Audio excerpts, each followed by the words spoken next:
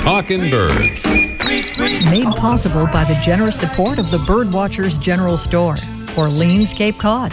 Birdwatchersgeneralstore.com. By LL Bean, inspiring you to get outdoors. LLbean.com. By Celestron, offering binoculars and scopes for birders of all levels. Celestron.com. By Birds and Beans shade-grown bird-friendly coffee. Birdsandbeans.com. And by Chumani. Visiting a national park? Let Chumani guide you. Chumani.com. Good morning. Welcome to our show, number 612. 25, 37, carry the one. Hey, the great backyard bird count is underway. And if you're listening to us live or a short time after our Sunday morning, February 19th show, it's not too late to join in. As the folks at the co-sponsoring organization National Audubon explain it, all you have to do is take part is to count the birds in your backyard or any place else for as little as 15 minutes on one or more days of the event. Then report your sightings online at birdcount.org. Anybody can take part in the count, and you certainly won't be alone. Last year, more than 160,000 people from all over the world submitted their observations, creating the largest snapshot of global bird populations ever recorded. The Great Backyard Bird Count continues through Monday, February 20th. And if you'd like to join in or just find out more about it for this year or next, go to birdcount.org. That's birdcount.org.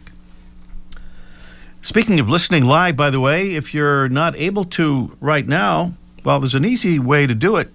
Just go to this website. That would be talkinbirds.com. And you can see how easy it is to listen live online, talkinbirds.com. Well, in announcing the winners of our recent Talkin' Birds photo contest, we misnamed the bird in the photos submitted by our first runner-up prize winner, Todd Yumpole from Chandler, Arizona, as a ring-billed duck. The correct name for the bird is the ring-necked duck. It answers to its name there. Well, it might be reasonable to point out, we're not making an excuse here, but this is one of those birds whose name maybe should be changed, simply because the bird does have a clearly visible white ring on its bill, while the ring on its neck is almost impossible to see. And guess what? There's a move afoot to change the bird's name to ring-billed duck. A recent blog post by the American Birding Association says, ring-necked duck is often near the top of lists concerning the worst bird common names, and pointing out that the neck ring is almost never seen. And it describes a not yet voted on proposal by the American Ornithological Society that argues a common bird with an opaque name is unnecessarily confusing, and that birders should take a page from hunters who have long called this species ringbill and adopt the name ring-billed duck. It's kind of partial vindication, maybe. Anyway, stay tuned for voting updates. Are you or do you know someone who is a young birder in Illinois? Or are you or do you know someone who is a young birder in the UK? Well, our Charlotte Wesseluk has news for you, along with a report on a couple of seasonal sightings in her backyard up on the prairies of Alberta, Canada, in this morning's installment of Charlotte's Weblog. Alberta bound, Alberta bound. It's good to be Alberta bound. Good morning, Charlotte. Good morning, Ray. Young British birder Maya Rose Craig is once again organizing the Camp Avalon Young Birders Camp. The program is hosted in the Somerset Levels area in southwest England for young birders and anyone with a passion for nature. There will be bird banding demonstrations, guided walks, field sketching workshops, and much more. It's only £20 for each camper, and there are even grants available if needed. You can find more information on this wonderful program by emailing campavalonuk@gmail.com. The Illinois Young Birders Club has a full schedule of events planned for the upcoming months, including a field trip to Starved Rock State Park on Sunday, March 5th. The day will consist of visiting the lock and dam to look for gulls and bald eagles, and then checking feeders for pileated woodpeckers, wintering sparrows, and tufted titmice. There will also be a search for snowy owls. To join the club and to go on the trip, please visit illinoisyoungbirders.org for all the information. The weather here has been just above freezing, which is much warmer than it usually is at this time of year, but there are still few birds around. But I did see some horned larks this past week, as well as a northern shrike in the yard. That's all for this week, Ray. I'll talk to you next time. Thanks, Charlotte. Talking Birds listeners, be sure to check out Charlotte's blog. You'll like it at prairiebirder.com. That's prairiebirder.com. Well, thanks to our friend and Talking Birds ambassador in Toronto, Ontario, Vince Scambaluri, for alerting us to the story of 3 middle school students in Oldham County, Kentucky, who are trying to reinvent the cigarette. The students, recognizing that cigarette smoking is probably not going to disappear anytime soon, decided to try to invent a completely biodegradable cigarette. Why? Well, because cigarette butts produce 1,700,000,000 pounds of non-biodegradable poisonous waste every year, causing great harm to birds and other creatures who mistake them for food, and causing harm ultimately to humans as well, as they poison the world's waterways.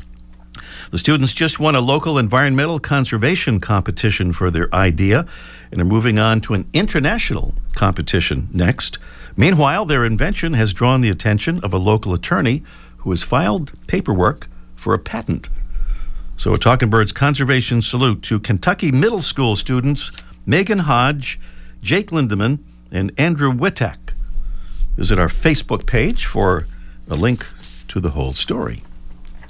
Here's a little preview of our Mystery Bird contest, so you'll be ready to call in when we do the actual contest a little bit later on in the show. Here's the sound of our Mystery Bird.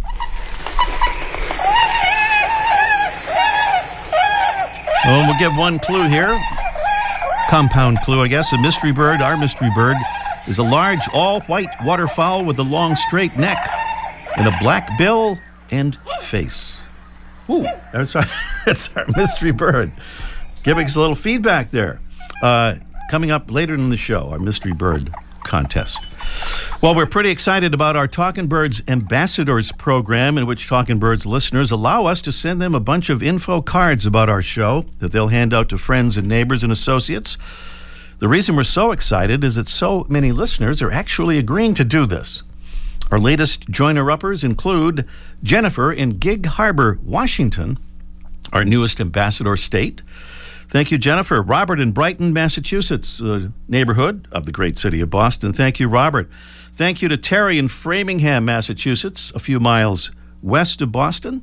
And thanks to Will in Austin, Texas, about 1,700 miles southwest of Boston. And Will is our second Austin, Texas area ambassador. Thank you to Roz in Beaver Creek, Ohio. Roz is a recent Mystery Bird contest winner. And Todd in Chandler, Arizona, also a recent winner as our first runner-up in our Talking Birds photo contest we talked about just a couple of minutes ago. Thank you, Todd. You might point out that Todd joined up after being chosen as a winner. And just last night, Kevin from Roseburg, Oregon, became our third Oregon ambassador. Thank you, Kevin. A quick visit to our Facebook page will provide a complete list of our ambassador states. Kindly do check in to see if your state is listed and consider representing it if it isn't. And of course, whether your state is listed or not, we hope you'll join our program and hand out some of our little info cards to spread the word about our show and about birds and conservation. It's easy to do and easy to sign up for. Just click on the contact button at talkingbirds.com and choose the ambassador option. That's the Become an Ambassador option by the contact button at talkingbirds.com. That's right, no G in talking. Still to come on our show today, the one, the only, the Birdist, a.k.a. Nick Lund, will be here with another of his Birdist's rules of birding. Plus, we'll catch up with our man Mike O'Connor from the famous Birdwatchers General Store on Cape Cod in our Let's Ask Mike segment. Subject, robins. And up next, the Flying Checkerboard checks in as today's featured feathered friend. Talking Birds is made possible in part by Celestron, a leading optics company offering binoculars and spotting scopes for birders of all levels. Celestron is dedicated to education and bird conservation and proudly supports many nonprofit organizations that share the same commitment. Celestron says, "We care about birds and nature in our backyard as well as yours." Enhance your view with Celestron. Visit celestron.com and discover more. Melanurpes erythrocephalus certainly sounds like something you wouldn't want to catch. But if you were to catch a glimpse of Melanurpes erythrocephalus, you'd be rewarded with the sight of a very striking bird. A bird whose nicknames include half a shirt, shirt-tailed bird, flag bird, the flying checkerboard, and for reasons that aren't immediately apparent, jellycoat. It was also the spark bird. That is to say, the bird that sparked an interest in birds for the legendary ornithologist Alexander Wilson back in the 1700s, and probably for many others too. Cherokee Indians made this bird a war symbol, and Longfellow's hero in the Song of Hiawatha gave the bird its red head in thanks for its service. You may have figured out by now that the common name of Melanurpes erythrocephalus is red-headed woodpecker. Many factors have contributed to declines in the populations of this species, from the fact that introduced European starlings outcompeted for nest sites, to the loss of nut-producing trees like the American chestnut, to the availability of dead trees in their open forest habitats. One study found that although they often excavate nests in utility poles, nesting is not successful in newer poles, possibly because of the creosote used to preserve them.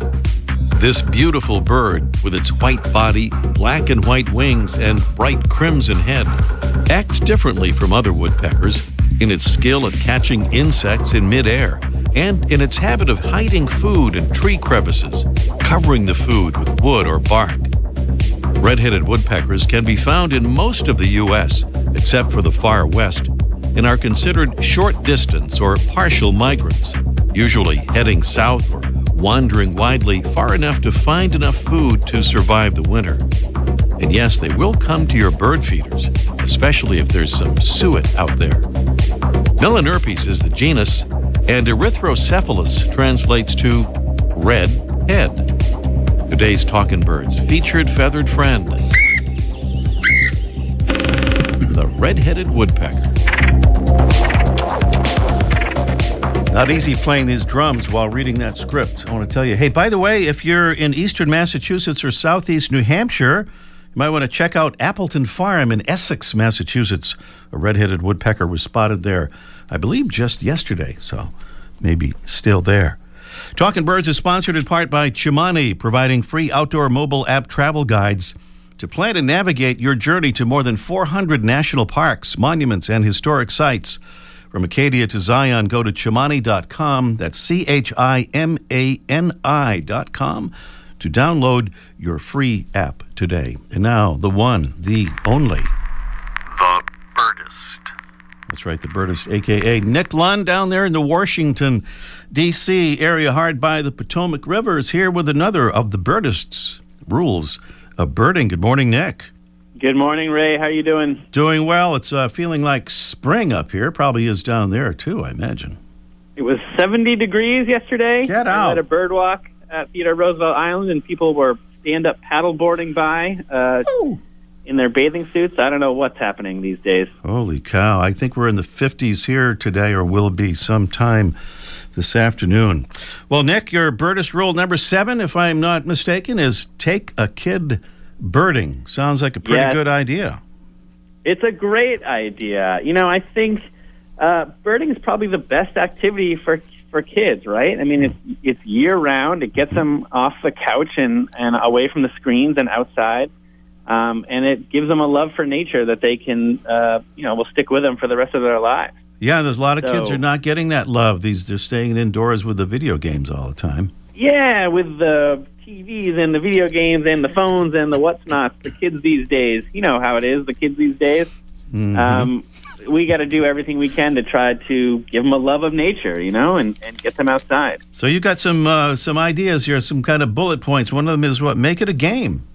Yeah, you got to make it a game. I think the concern a lot of times that people have introducing kids to birding or nature at all is that it can seem too much like standing in an art museum, or it can be boring, or they don't know what they're supposed to be doing out there. And kids, they got short attention spans. I think there's a worry that if you don't do it right away, then they'll be lost forever. And so I think one strategy that I use a lot when I take kids out birding is I turn it into a game. When you frame it as, what we're going to be doing is a big scavenger hunt that lasts all year round and every day, and you try to find all these little birds that are hiding in bushes or in the trees or in the sky, and you keep track of them all. It gives them sort of a context for birding that hooks them a little bit, and it's easier than just going out and saying, look, there's a bird, there's a bird, there's a bird, like that. And I like this, too. You want to let them lead a little bit. Sure. Give them, instead of just dragging them around from place to place and having them, pointing out things for them to see, let's give them a map and say, find a lake or find a park out here that we want to go to, and we'll find your bird. That way it gives them a little ownership of the activity and allows them to feel like they are sort of in control, which, as a kid is a big deal. Another of your ideas, get them using the gear, because that get them kind of excited, too, with scopes especially. Absolutely. Whenever I'm out with a kid, the first thing they go for is the scope. They love that big, tripod, and they love swinging the thing around. And it's really, pretty magical. We forget, as, jaded old birders, how amazing it can be just to see something far away up close through a scope. And so giving a kid an ample opportunity to sit down and asking them, making it a game, again, to try to point out things and then find them in the scope. I like to try to get kids to read signs as far away as they can. That gets them comfortable with the gear and, gives them something to be excited about. Your final suggestion, don't force it. You don't want to be like the Boy Scout helping the old lady across the street and she doesn't want to go across the street. Yeah, you don't need to drag them. Birding is something that hits people in different ways at different times. And so birding is a great way to be introduced to the outdoors, but it may not be the particular hobby for that kid, or it may take them a while to sort of really fall in love with it on their own. And so I think, if the kid doesn't take to it right away, stay at it, but don't force it. Let them come to things at their own time, and they'll be more excited to do so. I think so, and I always feel like when you introduce kids to something, they may not be interested in it right now, but the seed is kind of planted, and it will come back around at some point. Well, part of it, is kids don't like it, whatever adults introduce to them, It's not cool to be doing whatever your mom and dad do sometimes, but if you plant that seed and they understand what it is, it'll be something that sticks with them later on and can blossom under the right conditions. All right. Birdist rule number 7, take a kid birding. Where do we find more about it, Nick, to find you? You can go to audubon.org and search Birdist Rules of Birding, or you can go to my little old blog, thebirdist.com. All right. Next time we talk, speaking of something cool, the topic is get a bird tattoo. That's right. Whoa. A lot of birders. Maybe some of your listeners have bird tattoos. All right. I know, Ray, you famously are covered head to toe in bird tattoos. Isn't that right? Well, we were supposed to just talk off the air about that. But anyway. I have a tattoo. You can see it on the column photo there. Yeah. And birding tattoos are a really fun thing to think about. So let's talk about that coming up soon. All right. That's jaded old birder Nick Lund, a.k.a. The Birdist. Talk to you soon, Nick. Bye, Ray. Thanks. Coming up here next, it's our Mystery Bird Contest in just 1 minute. Here's an idea for the next time you're shopping for wild bird food. Look for the Audubon Park brand, a top choice among bird lovers for more than 40 years. All of Audubon Park's products meet the highest quality standards in the industry and have earned early compliance with the FDA's Food Safety Modernization Act. And Audubon Park products are easy to find at your supermarket, lawn and garden store, farm and feed market, and online retailers. For more information, visit audubonpark.com. Hi, it's Ray with your invitation to join us in the Galapagos Islands with Sunrise Birding. I'll be your host, joined by expert local guides who'll show us giant Galapagos tortoises and marine iguanas and incredible birds, including Darwin's famous finches. We'll even snorkel with Galapagos penguins. And there are now just 2 cabins still available. Get all the details right now at sunrisebirding.com. That's sunrisebirding.com. One of the features of our show is that we're always behind schedule, so let's get right to our Mystery Bird Contest, made possible in part by the Cornell Lab of Ornithology, a world leader in the study, appreciation, and conservation of birds. Check them out at birds.cornell.edu. Here's the sound of our mystery bird.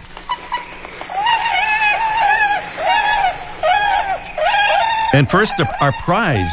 It's the new Droll Yankees Cute Feeder. That's the name of it. The name says it all. The cutest little feeder for any type of food. It even lets you manage the size of visiting birds with the height adjustable dome, and you can slide the O-ring flush against the dome to keep rain from running down the rod. That's pretty cool. Our mystery bird is a large all-white waterfowl with a long, straight neck and a black bill and face. Our bird breeds way up there across the top of North America. It winters in large flocks along both coasts. What is our mystery bird? Tell us or take a guess. No correct answer means a drawing will determine our winner of that beautiful Droll Yankees feeder. 781-837-4900 is the number to call. 781-837-4900. Meanwhile, we'll check in with Mike O'Connor. Let's Ask Mike live in just 1 minute. The Amazon's rainforest is being cut down so fast that by 2030, 55% of it could be completely wiped out. The Earth's forests can't speak up when they need help, but we can. Be the voice for those who have no voice. Visit worldwildlife.org. If we continue to consume our natural resources at the rate we do now, by 2050, it could take 3 Earths to meet our needs. The Earth can't speak up when it needs help, but we can. Be the voice for those who have no voice. Visit worldwildlife.org. I don't recycle. I mean, we can just find another planet for your kids to live on, you know? Noted non-recycler Tommy Crenshaw talks about the future. Oh, I can totally see finding another planet that can support life when ours fills up with trash. Log on to yougottabekidding.org and learn about all the ways you can recycle, unless you're into lame excuses like Tommy's. Hey, recycling's just not my thing. Starting over on a new planet? Now that's exciting. Don't be that guy, unless you want people looking at you funny. Log on to yougottabekidding.org. Maria Inez Phillips talks about not recycling. I've got too many newspapers and magazines and catalogs in there with plastic containers and bottles and cans. Your trash can is full of recyclables? No, it's full of trash. You say trash, Maria. I say rubbish. Whatever it is, I'm not going through it. I just don't get it. Some things are very obvious, Maria. Learn the difference between trash and recycling and more. I put out way too much trash to think about recycling. Visit yougottabekidding.org today. Down to Cape Cod, to the legendary Birdwatchers General Store, Orleans. Cape Cod. Mike O'Connor is down there in the land of never snow. Cape Cod, Massachusetts. Good morning, Mike. That's right. Never snows on Cape Cod. Hey, first I just want to give a shout out that last segment was awesome about taking the kids birding. I thought that was really well done, and I want to give a shout out to all the teachers and educators who spend the time in taking kids out in the field. They come in the store all the time. And just the enthusiasm that they turn these kids on, my tip of hat always goes to teachers and educators, and especially in this one because it's not easy. Out in the field conditions, it's always uncontrolled. You never know what they're going to see, and they keep the enthusiasm great. So good for Nick and good for the teachers. That's yes, indeed. Salute to Nick. Salute to teachers and the kids who are going out there with doing them. it. And we're seeing, Rob, now we were talking off the air, Mike, about, it's gotten really mild around here now, but recently it's been very cold, but people are coming into your store and saying, hey, what's up with all these robins? No kidding. It seems silly now because it's so mild, but just a few days ago we had blizzard conditions here in the Cape, and people were coming in and said, where are the robins? Where are the robins coming from? Some people think it's spring already. Other people just can't imagine where they came from.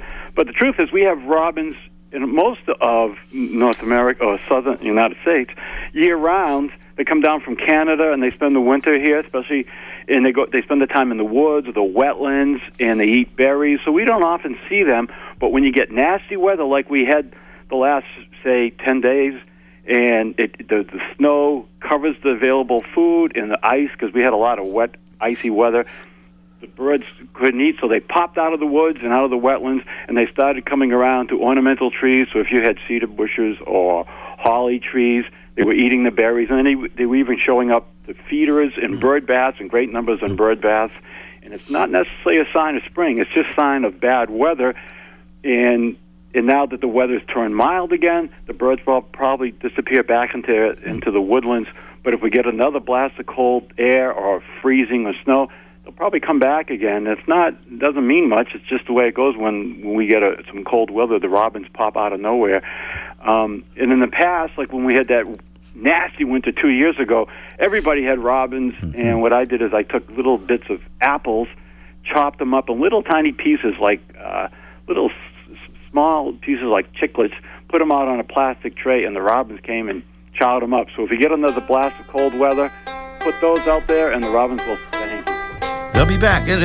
But we do have some birds coming up here for spring. Red-winged blackbirds showing up around. Oh, now that's a sign of spring right there. Indeed. And we had a note here from our friend Wink down in Atlanta. He's got a lot of red-winged blackbirds down there, but we'll talk about that maybe next week. I think we're out of time here. All right, gotta go. Talk to you then.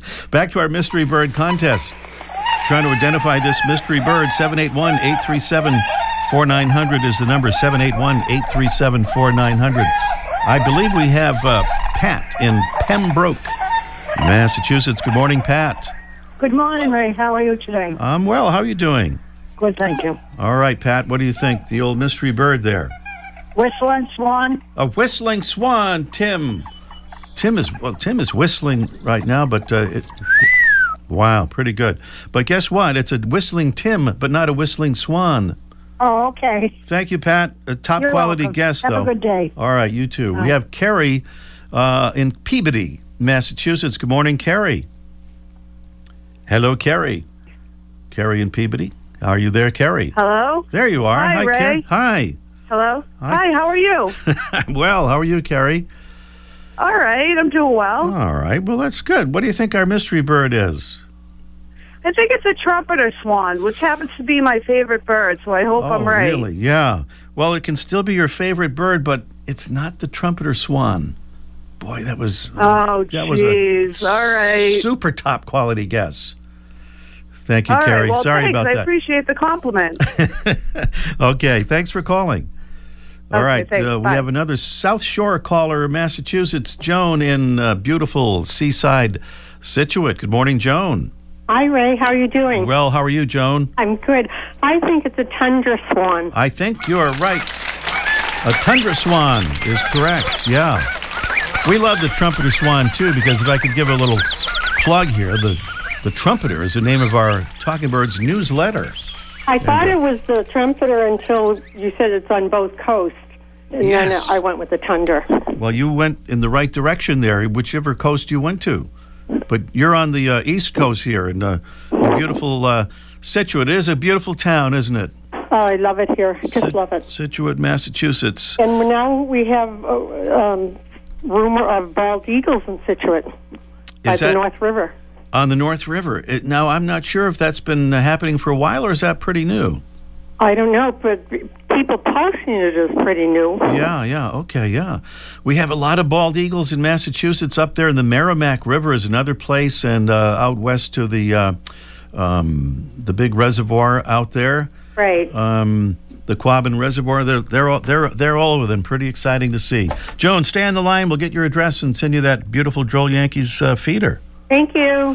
Thanks, Joan. Correctly identifying the tundra swan. A little plug again for our newsletter. Check out our website. You can see how to get our newsletter. We send it out every couple of weeks. Has some interesting stuff that we think or hope you would like. And that website would be talkingbirds.com. Executive producer Mark Duffield, associate producer Debbie Bleacher, our engineer Tim McKenney. I'm Ray Brown. We'll see you next week.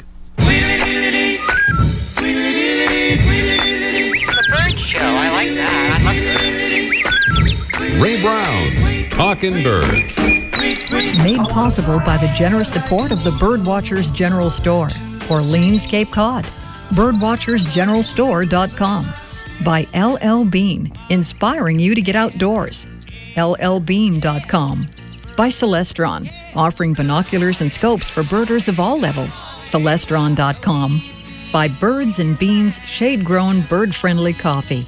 Birdsandbeans.com. And by Chumani. Visiting a national park? Let Chumani guide you. Chumani.com.